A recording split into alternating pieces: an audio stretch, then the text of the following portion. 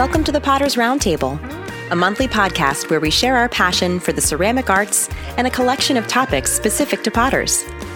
Remember to subscribe so you don't miss a single episode. Enjoy the show.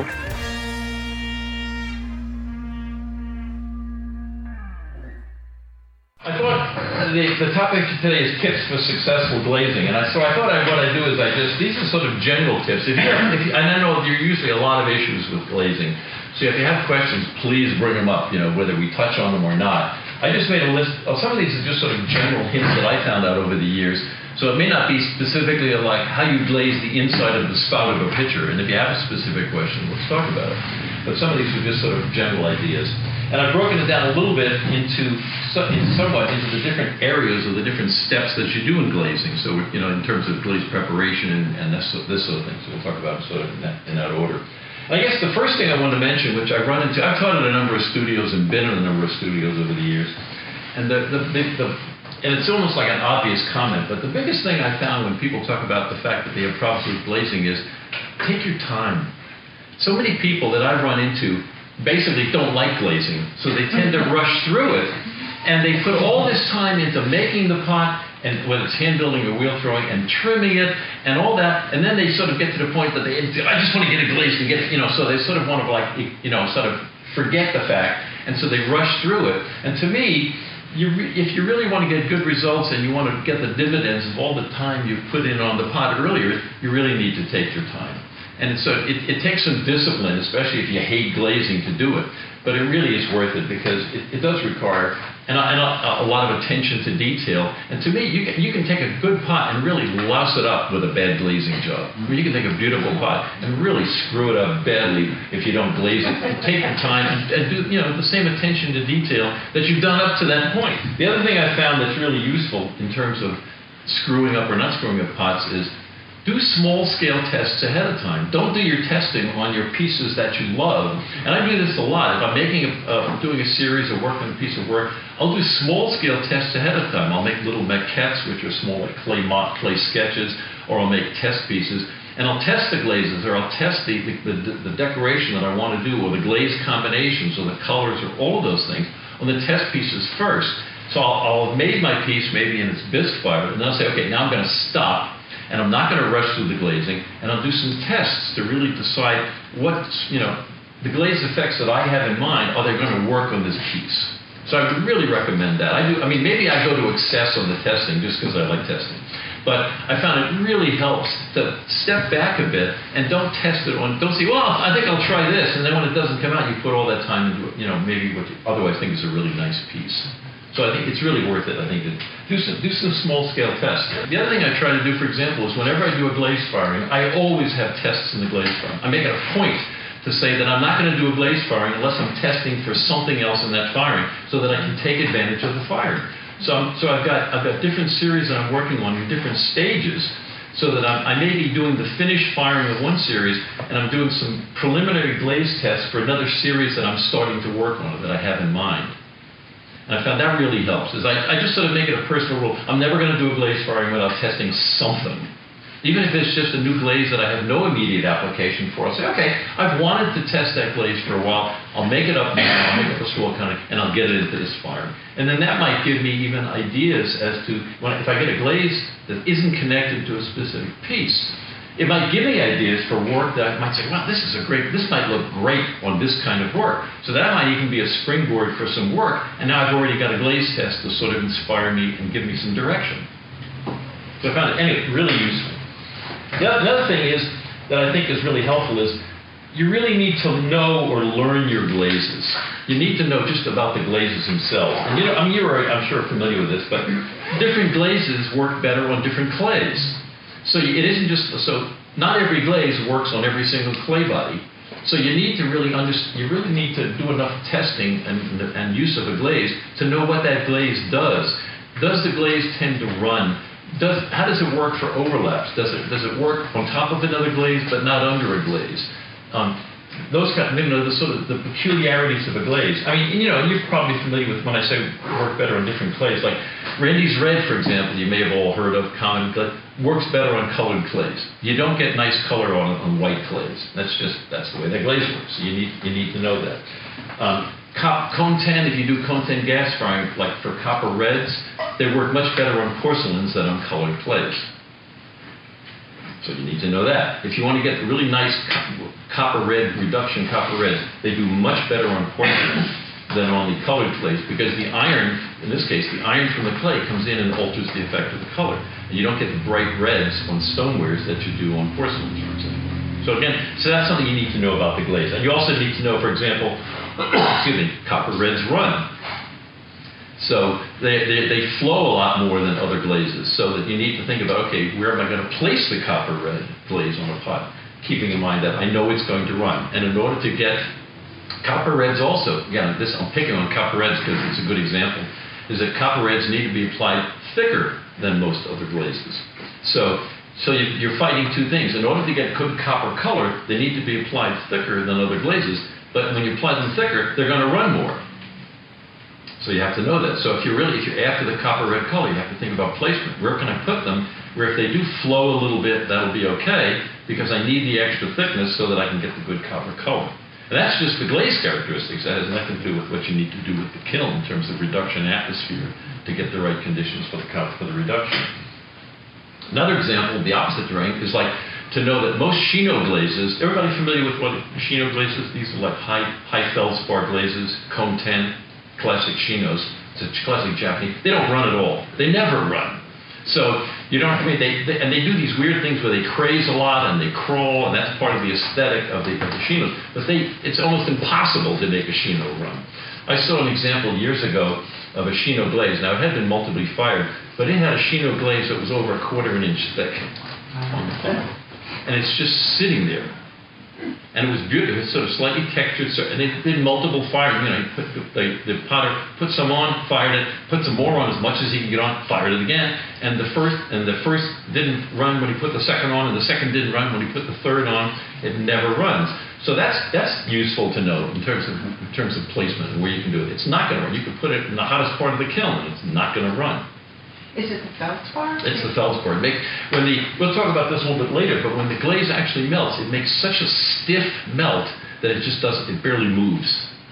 Which is also why it ends up with all these defects like the crazing and the crawling, because it doesn't flow out and heal the glaze. Like a lot of glazes, you get little pinholes or bubbles, and you want the glaze to flow, and if there's enough time in the kiln, you want it to heal all those little defects. And the melt that forms when Shinos melt is so stiff, it doesn't heal anything. So cracks and pinholes and bubbles and blisters and curl, they just stay there.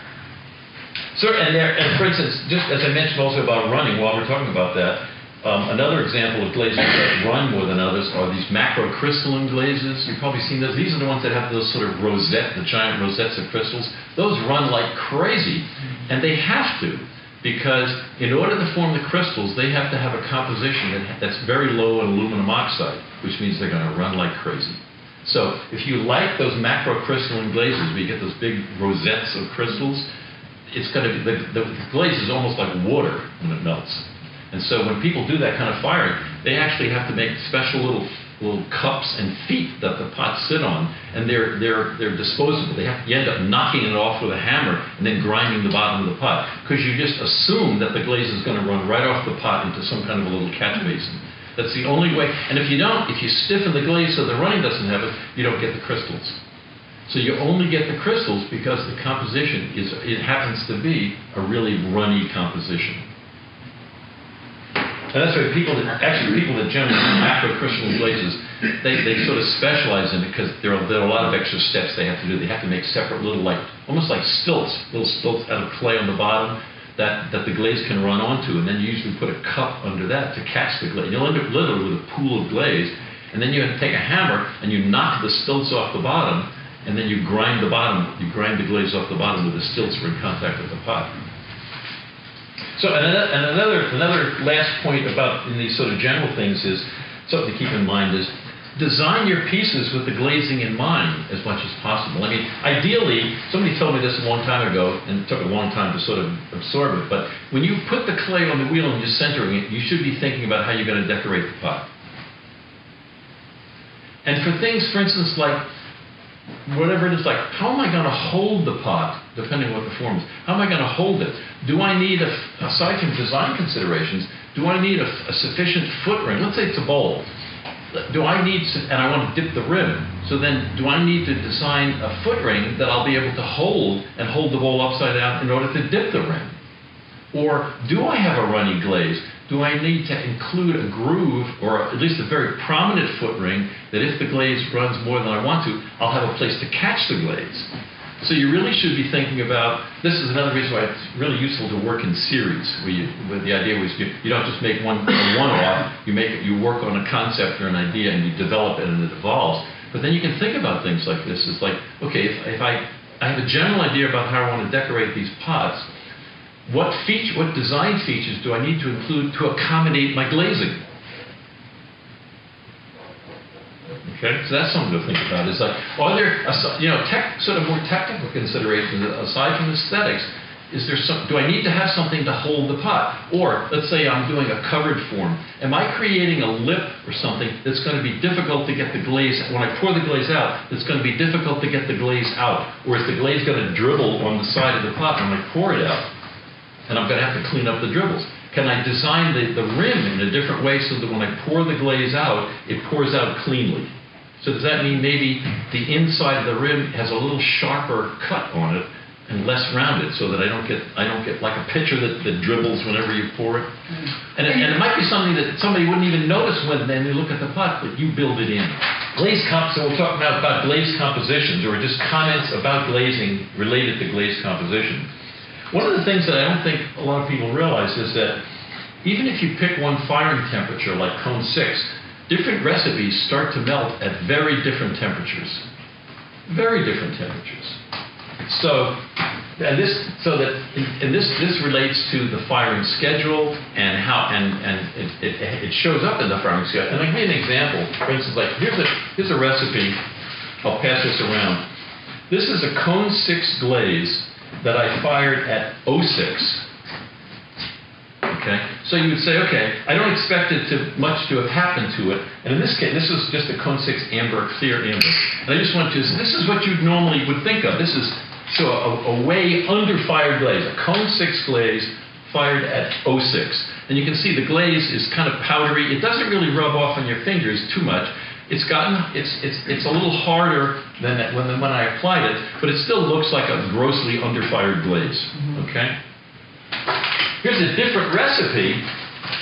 The same thing. This is a cone 6 glaze fired at 06, and it's already pretty well melted at 06. And the thing is, different ingredients in the glaze recipe. So this is where actually, the more you get into glazes and you think about it, it really helps to understand and to look, and after a while to get some experience looking at the glaze recipe, because this will tell you maybe what you need to do in terms of how you can use them. For instance, when a glaze melts early, one of the things you have to think about is overlaps.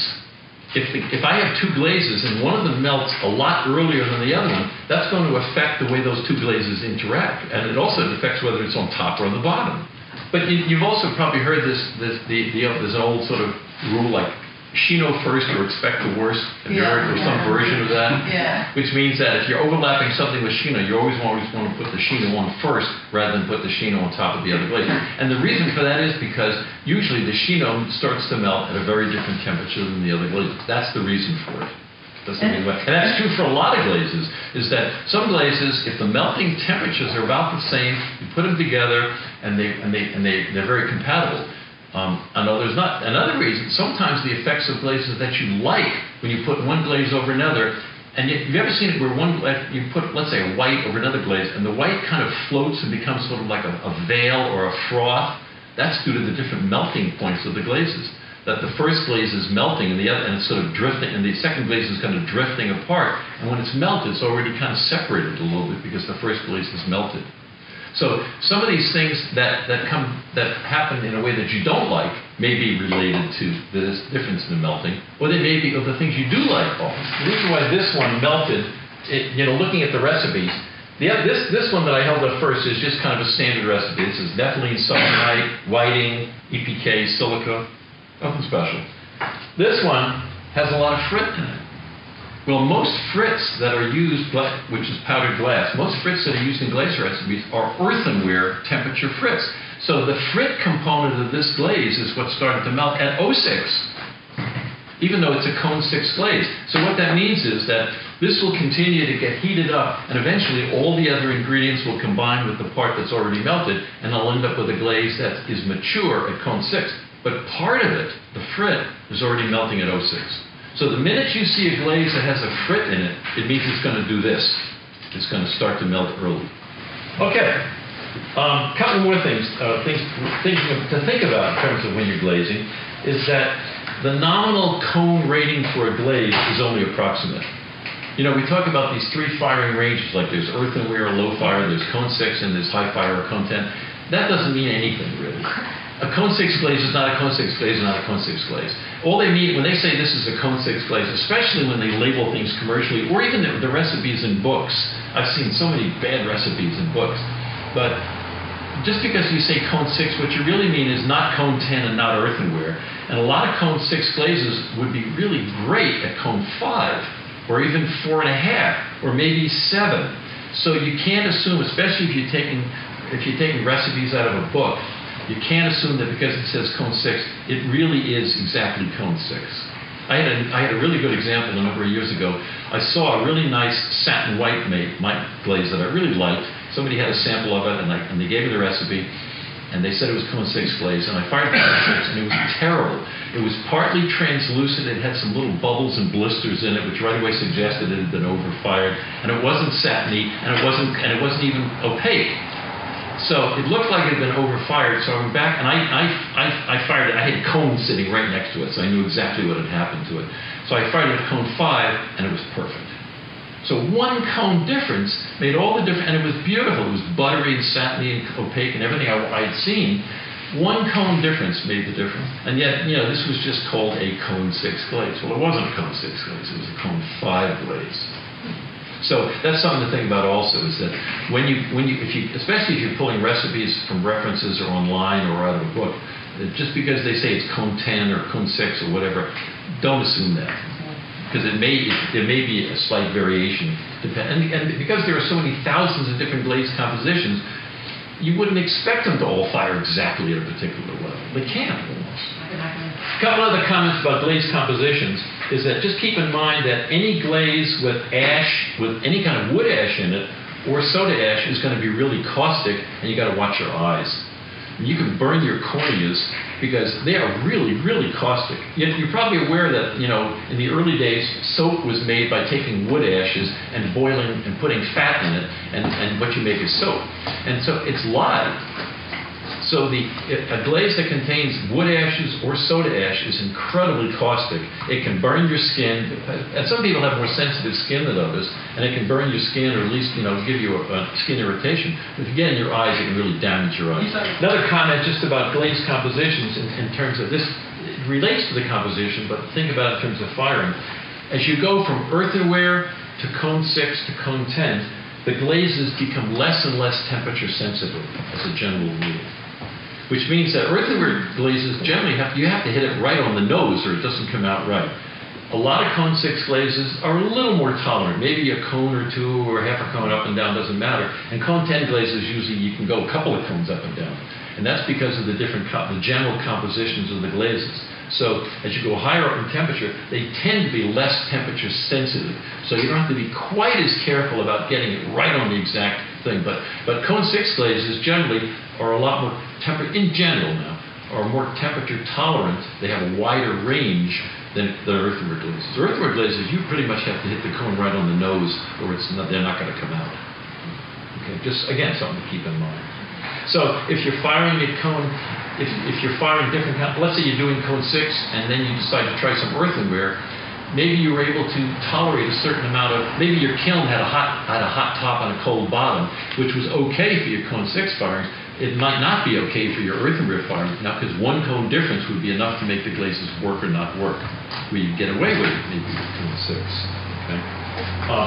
Just to cut, again, some more just general composition. If anybody's doing raw glazing or single firing, you need to have more clay in the glazes that you're putting on raw clay than you do normally to allow for the shrinkage of the glaze. Last thing I had here under compositions is that if you have a glaze that has a lot of clay in the recipe, this can very often lead to shrinkage and crawling. Crawling is one of the hardest defects to diagnose because there's so many things that can contribute to it. One of the things that can contribute to it is a high clay content in the glaze. Because what happens is, when you apply the glaze to the pot, there's a lot of clay. Clay holds a lot of water. So now the glaze tends to shrink a lot when it dries.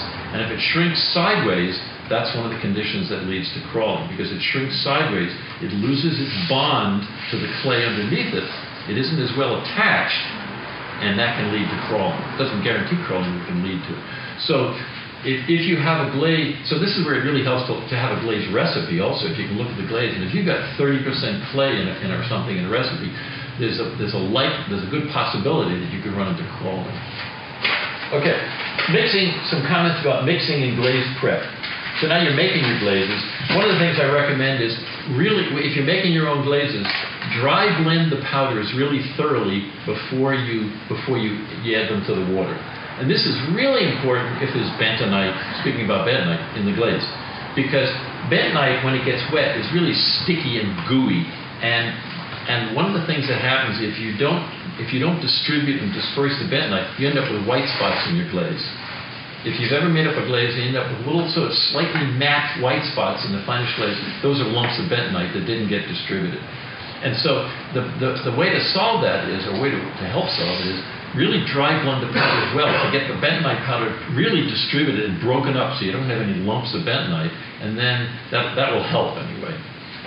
So as a general rule also, especially if you have a glaze that has a lot of clay, is when you're making the wet glaze, add the powder to the water. And so what I do is, I just made up one the other day. I look at the approximate volume I have of powder that I've just dry blended, and I take maybe a little half or only 2/3 of that amount of water, just eyeball it, and I'll sprinkle the powder into the water and stir it as I go. What that helps do is it helps eliminate lump formation. Yeah, you can get rid of the lumps later, but sometimes they can be a real pain to get rid of them. Maybe you have to screen it several times. So if you add the powder to the water, the powder kind of gets wetter, all the little particles get wetter, and it's less likely to form lumps. Another thing, okay, now you've made up your glaze and you've made the water. When I make up the glaze, I don't bring it right to the final consistency. I make it up to the point where I've screened it, but it's still thicker than I ever want to use it. I'll let it sit for a day or two, because all the little clay particles can't absorb all the water and everything that they want to right away, and it's going to get thicker if you let it sit. So there's no sense in adjusting it to the final glazing consistency right away, assuming you have the luxury and you're not doing it the night before. but if you have that luxury, let it sit for a day or two, let the little particles soak up some more water, and then do the final adjusting. Because otherwise, if you do it right away, you're going to find in a day or so it's going to get thicker because it will have absorbed more. The little particles will have absorbed more water. So just let it sit. And then, as far as adjusting the thickness, you probably heard about the idea about specific gravity. Well, technically, specific gravity is the weight of something compared to the weight of an equal volume of water. That's the definition of specific gravity. But you don't have to get into all those number of things. There's a really easy way to do it. You take a little measuring cup or any little thing, and let's say you've made up a glaze, and it's the perfect consistency. You love the way it works, and now you're going to make up another batch. Okay. Well, what you do is you take the glaze that's perfect, and you take a certain amount of it, maybe a cupful or whatever, and you weigh it. And then whatever that weight is for that amount, that's what you shoot for in the future. So now I'm making up a new batch of the glaze, and I weigh it, and I take a cup of it, and I weigh it, and it's heavier than my previous weight. That means I don't have enough water. Because all the powders that you're adding to water are heavier than water. So if I have a mixture of powder and water that's heavier than what I want, it means I have too much powder and not enough water. Or if it's lighter than my reference weight, it means I have too much water and not enough powder. So I don't need to go into all the numbers. All I need to do is say, what do I need to do to make this new glaze, this cup of new glaze, weigh the same as this number that I had before? And that will give you the water and the powder proportions. Okay, forget the numbers. The numbers don't matter. This is an easy way to do it. And by the way, hydrometers were never made to use for glazes. We hope you're enjoying the show. Please take a moment to leave a 5-star review on your podcast platform of choice. It really helps new listeners find the show. Don't forget to subscribe to receive updates as new episodes are released. And if you'd like to support the video and podcast production of the Potter's Roundtable, become a patron. Go to patreon.com and search for the Potter's Roundtable. Your support will help us achieve our goal of creating a digital library spanning the ceramic arts for use by educators and artists alike. Thank you for your support. Now let's get back to the show.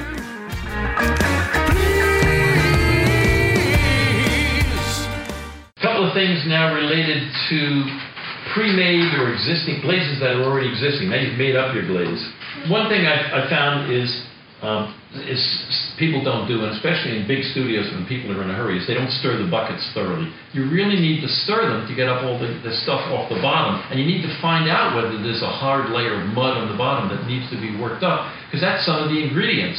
And one of the things that happens is when you stir the glaze, sometimes different ingredients settle out first, like rutile is famous for that. Rutile is the mineral, is really heavy, and it tends to go to it's one of the first things to settle out of a glaze. So if you have a glaze where the rutile is an important colorant in the glaze, it's going to form a hard layer on the bottom of the bucket. And if you don't get it up into the glaze, your glaze is going to look fine, but the color or the optical effect is not going to be the same because all the rutile is stuck on the bottom. The other thing I suggestion is, if you're using commercial glazes in a jar, don't shake them, stir them. Because shaking them doesn't do adequate mixing. What happens with commercial glazes in jars is the gum, that's the brushing aid, tends to rise to the top, and shaking doesn't adequately mix it. So you end up with a lot of gum at the top and less glaze. The glaze looks thick, but you've actually got a lot of gum and not much glaze. And at the bottom of the jar, you don't have much gum, but you've got a lot of glaze. So you can't thoroughly mix a glaze. But everybody pick it up, tend to shake it. Don't shake it, stir it. And you've got to make a point of bringing up the glaze from the bottom. This is true of underglazes also, because the glaze tends to float, the gum tends to float to the top. And it looks nice and thick and creamy, but you got a lot more gum than you do glaze. So then you go to brush it on, you go, gee, it isn't as dark color as I thought it was, because it's mostly gum. So stir them and bring it up from the bottom when you stir it. It really makes a difference. And so then, even if you don't do specific gravity thing, the old finger test, I found over the years that really works really well. I'll stir the glaze and I dip my finger in it. The idea is you dip your finger in, and when you dip your finger in, you want to be able to see the line around your fingernail, and you want to be able to see the wrinkles or the creases in your finger through the glaze. If you can't, the glaze is too thick. So I found if I dip my finger in, and I can see the coating, but I can see some of the detail on my finger, whether it's cone 6 or cone 10 or whatever, that's just about a perfect thickness. It just about works, and your finger has to be dry, by the way. Okay, dry finger. So you dip your dry finger in, and I found it to be, even though it seems so common, but it seems to be a really reliable test. So I'll do that all the time. I'll dip it in, and especially if you're working in a studio where there are other people, or you don't have direct control over the glazes, it's really a good idea before you stick your first pot in it to see what the consistency of the glaze is. Is it watery? Is it about right? And if not, either you have to go to somebody and say, hey, can we do something about this glaze? If you're not in control, or if you're on, you can make adjustments. But I found it's really, really handy. So now you've got a bucket of glaze, and if the glaze appears thin, you stir it up, and it seems to be watery. The first temptation might be to take some of the water off. Don't flocculate the glaze, because that's the effect. When the glaze becomes deflocculated, it tends to look more watery and runnier than in the wet stage than it normally would be. So, and again, if it's your own glaze, you can do something about it, great. If not, then talk to somebody in the studio if you can.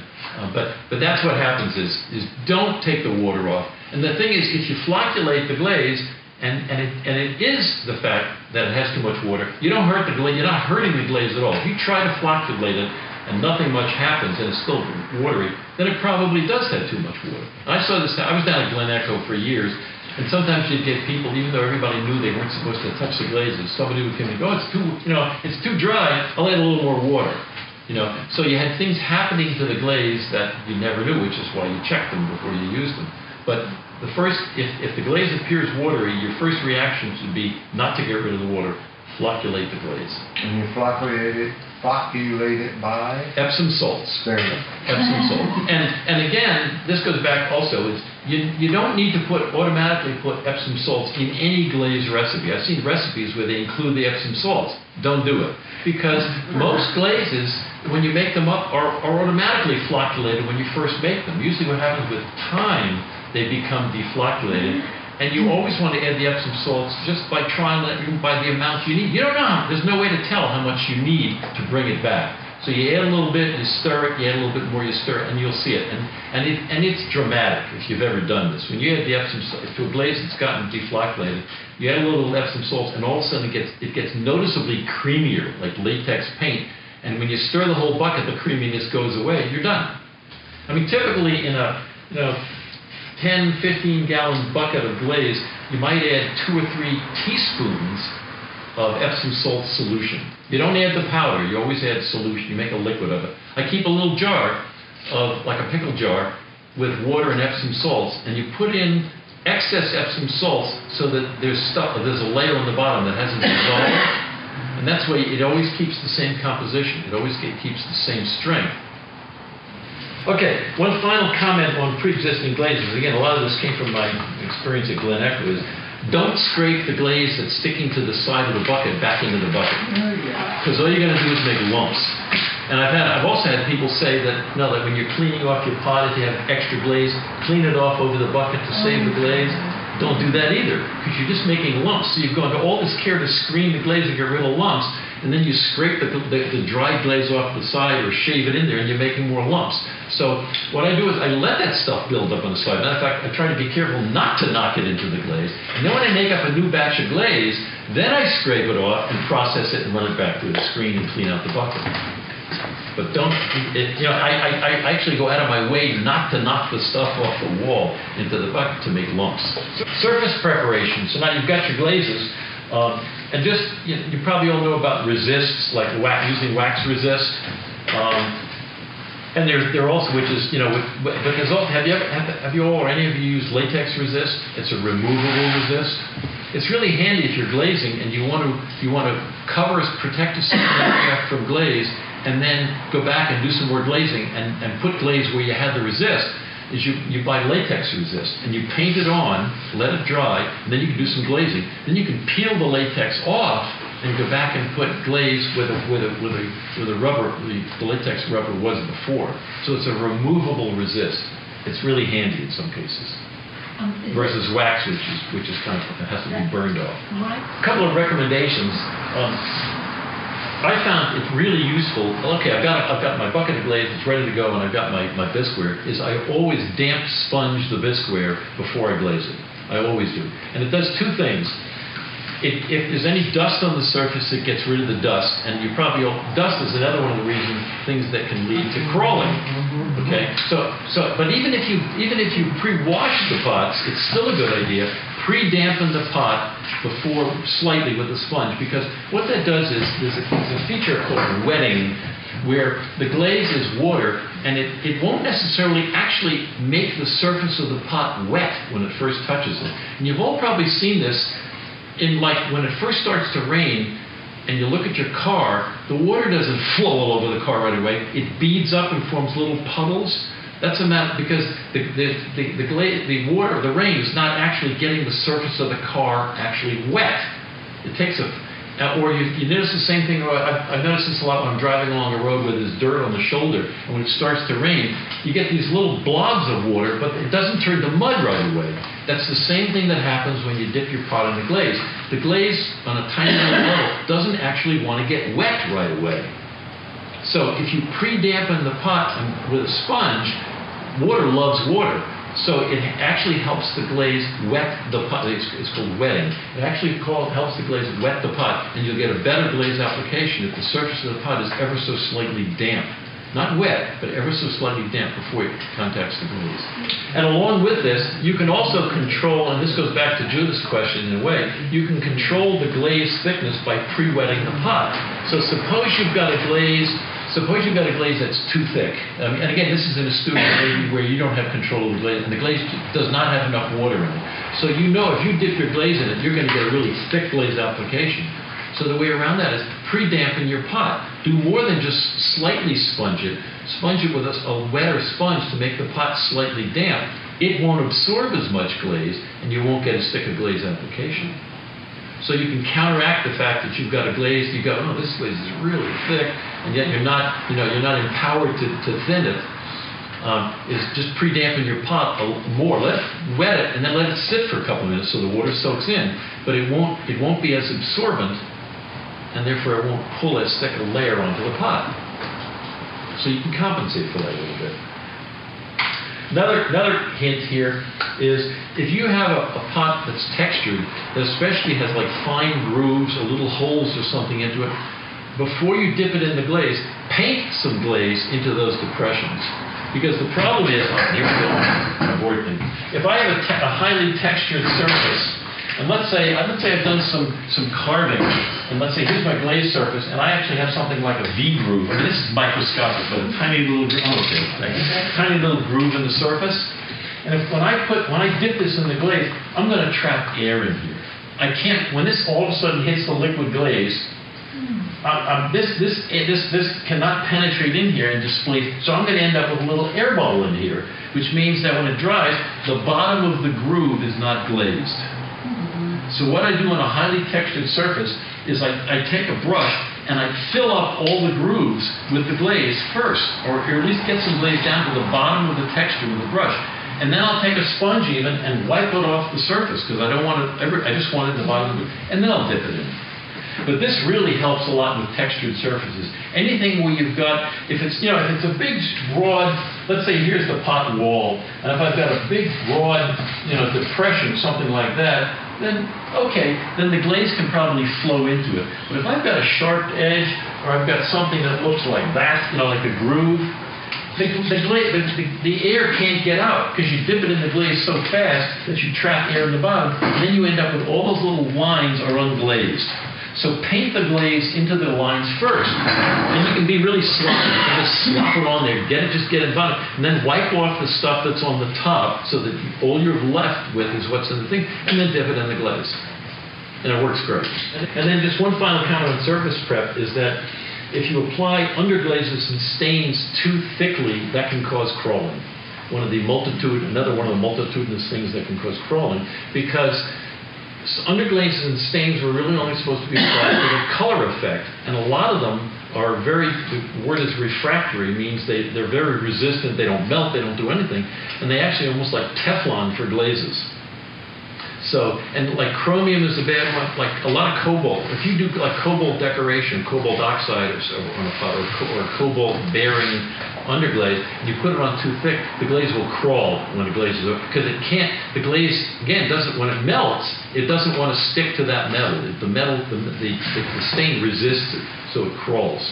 So you want to keep your underglazes and stains thin. It's especially true with green chromium oxide or with cobalt. They can cause crawling. Now, iron almost never does it, because iron wants to react with everything. But the cobalt and the chromium a lot of times don't. And so the glaze melts, and it sits on top of it, and it doesn't really get the pot underneath it wet, so the glaze crawls away from it. It pulls aside over your decoration. Okay, glaze application. One of the things I've found really helpful is if I have really complicated shapes, I don't try to glaze the whole pot all at once. Or if I have a glaze, let's say I have a glaze that shows every defect. Years ago I was doing some large porcelain glazing. And I had to, the only way, so I would pour the inside of the glaze, and this was with Celadon, which is a classic clear high temperature glaze that shows every little defect. So one of the things I would do is I would glaze part of the glaze. Let's say I pour the inside, and then I'd clean off the top of the glaze on the rim because I didn't want to overlap, and I'd wax over the old glaze. I'd let the glaze dry, and I'd put wax over it down several inches on the side or on the inside. And then when I poured the second glaze, I could get a crisp line between the new glaze application and the old, and just the slightest little bit of overlap that was enough so that I didn't have a break in the glaze, but not enough to show me a line. So a lot of pots I've done where I glaze them in parts, depending on how I can pour them or how I can apply the glaze. I'll put part of the glaze on, I'll clean it off where I splashed it, I'll wax over the glaze that I've already put on so I don't get more glaze there, and I'll wax the second part. So I've done things like this where I might have glazed a pot in 2 or 3 or 4 or 5 parts with just and allowing just the slightest of overlap, a little tiny bit of the glaze sticking out from under the wax, so the glaze looks continuous, but I don't see that obvious dark line from the overlap. And that's so don't assume, I guess, especially with complicated shapes, that like a teapot, that you can just go whoosh into the bucket of glaze and not have runs and drips. Well, another reason to have a flocculated glaze, so you don't get runs and drips and everything. But it really helps sometimes is break it down into parts. Figure out the sequence of how you're going to glaze the different parts of the piece, and think about wax resisting, because it all burns off. You're not going to hurt it. About putting wax resist over the parts that you want to protect, so you don't get overlaps on what you've already done. I found it really helpful. And as you're probably already aware of this, generally with closed forms, the semi-closed forms, you glaze the inside first. That's kind of the standard thing. So you glaze the inside first, and then you glaze the outside. For pouring, I just want to show you these as kind of a handy tool. These are great for, I put these across a large bucket or a tray, and you can rest the pot on it, and then if you want to pour the glaze over it, the glaze drains away from these, and the pot is only resting on the barest of edge. So instead of using wooden sticks, if you use these, there's hardly any contact with the bottom of the pot. What are those? Just aluminum angle iron. Get them in Home Depot. And I just cut them long enough to go across whatever my glazing pan is, and so you don't end up with some ugly blobs on the bottom from sitting on a stick. The glaze just drains right off these things. Okay, handy. Overlaps. Generally what I recommend is don't wait for the first color to dry before you add the second color. That's another cause of crawling. What can happen, not all of it, the water from the second glaze soaks into the first glaze and loosens the point where it's attached to the pot, and then both glazes crawl. So it really helps is I let the first glaze get partially dry, to the point where it's handleable. When you dip the glaze in, or you get it where the shine goes away, and now you can completely handle it as long as you're gentle. It's not sticky or wet anymore. And then I put the second glaze on then, because there's still water there, and I'm less likely to loosen that bond with the glaze underneath. Okay, because the crawling is caused. It shows up in the firing, but the crawling is caused by the loss of the bond between the dried glaze and the pot underneath. That's the underlying cause. So anything that can cause that is gonna make it easier for crawling to happen. Whether it's dust or dirt or oil or water soaking through and loosening the bond, or if you have here's another. They're weird combinations, but the first glaze I put on the pot has a lot of clay in it, but it's dry. So now I put the second glaze on it. Well, when the water hits the first glaze, the clay swells. The clay that absorbs the water that's in the glaze, and it swells, and it moves a little bit. It swells and expands. And when it does that, it loosens the bond. It loosens its attachment to the surface underneath. And the problem is, it looks great. I think, I got a great glaze application. And then when you fire it, then the crawling shows up. Well, the crawling happened when you overlap the glazes. Oh, and one other thing to think about is, when you're doing overlaps, is that you might have two glazes that by themselves fire perfectly, and now you overlap them, and now the glaze runs. Because you can essentially, if they mix at all, you've created a third glaze. You've got two different compositions, and if those two glazes can mix when they melt, you don't have two glazes. You've got a new glaze. You've got a third glaze there, and that third glaze may very well run at the temperatures, even though the other two don't.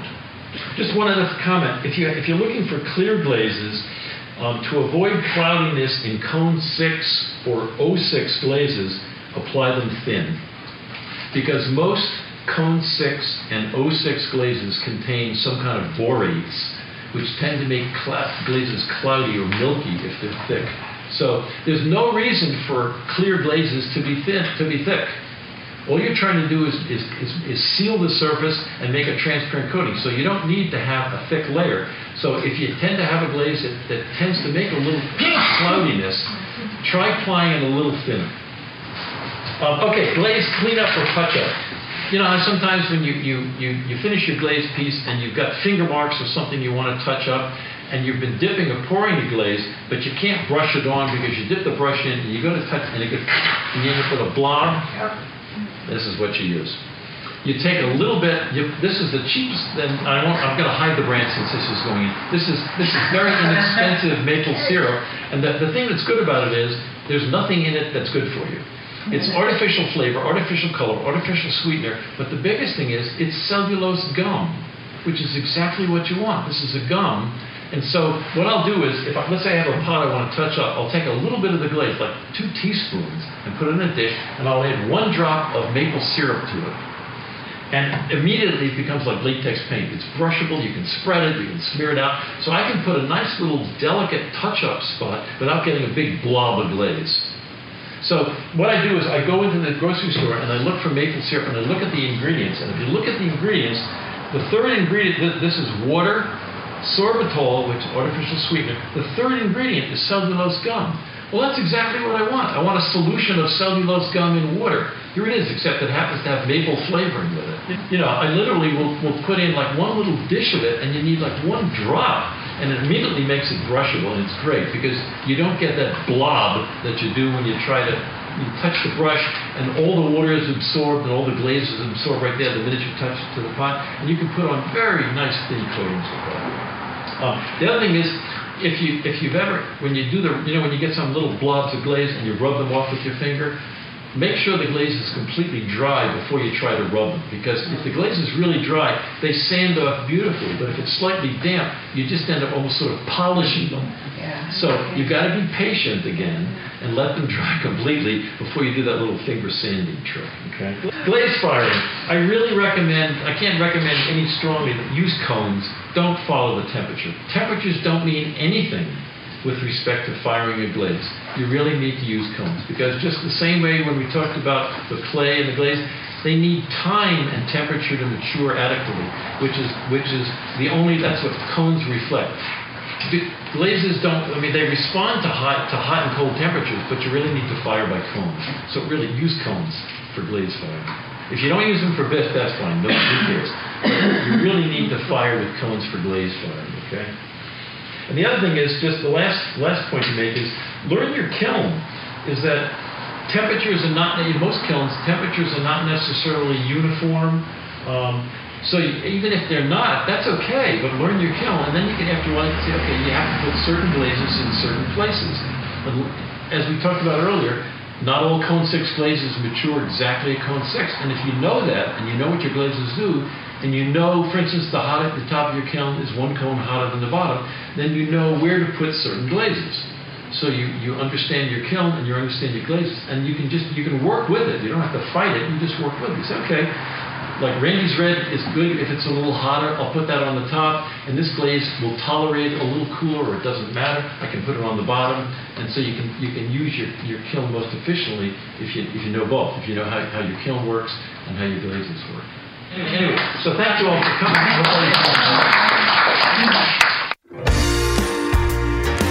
The Potter's Roundtable is brought to you by Washington Street Studios and our patrons.